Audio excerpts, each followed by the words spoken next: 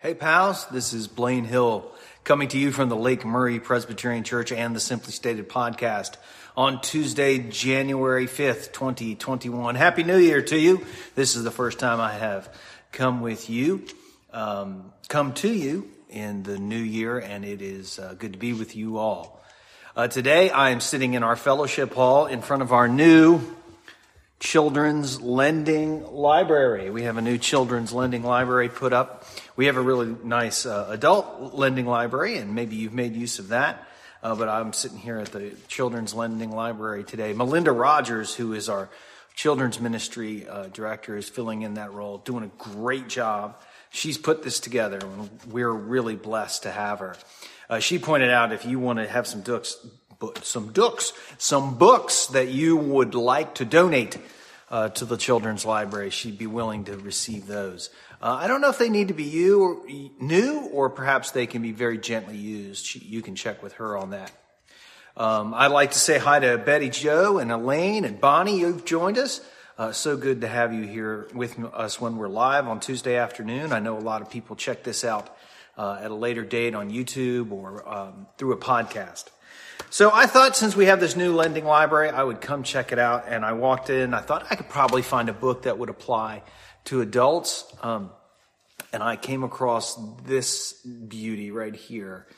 Dear God, Why? And I thought, boy, that's a good book for adults this year. And it asks children's type questions. God, why do I have to go to school?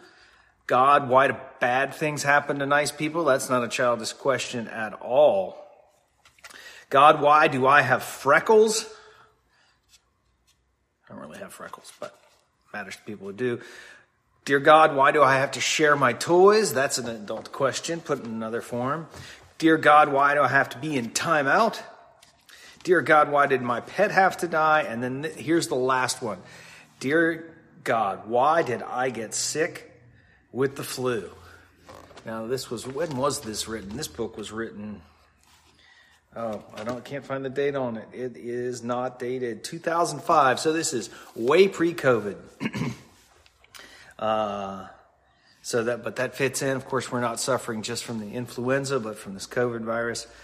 And so I'm going to read this to you. I thought story time here for the devotional. Dear God, why do I get sick with the flu? Achoo!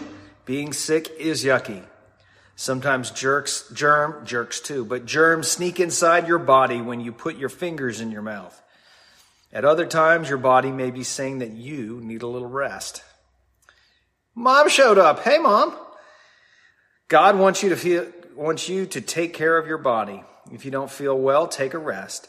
Our bodies are so complex and amazing that only God understands fully how they work.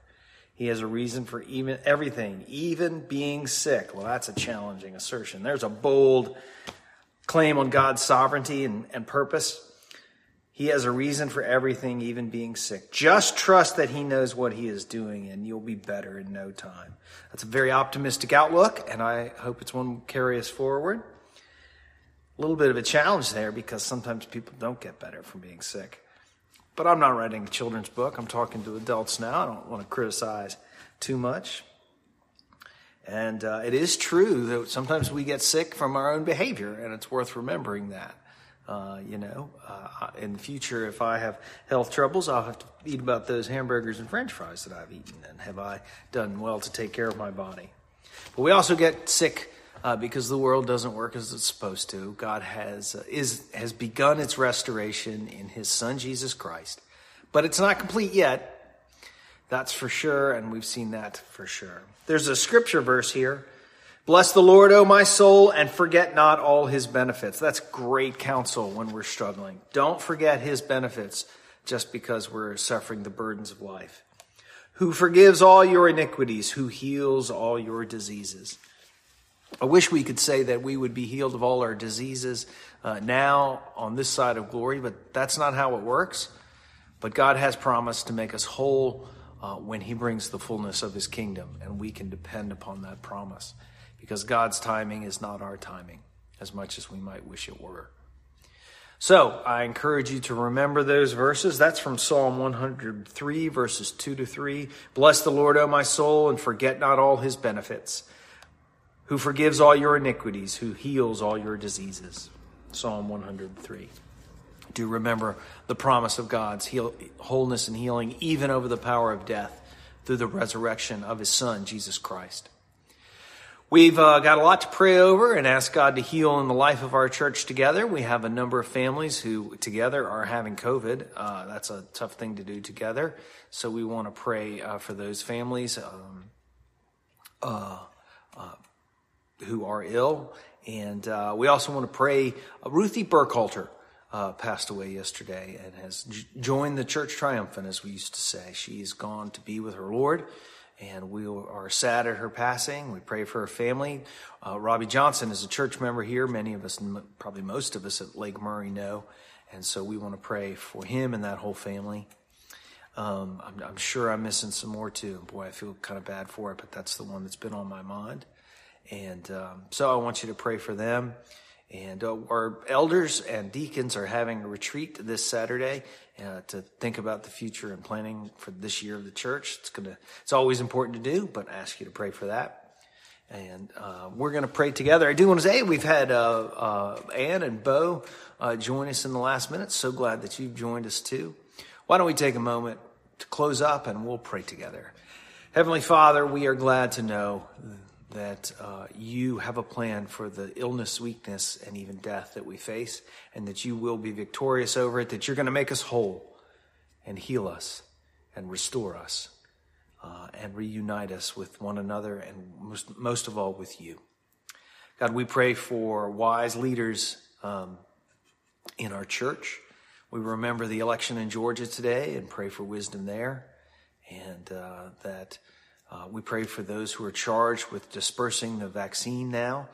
It's a challenging task, and we pray for their stamina and their boldness and courage in that job.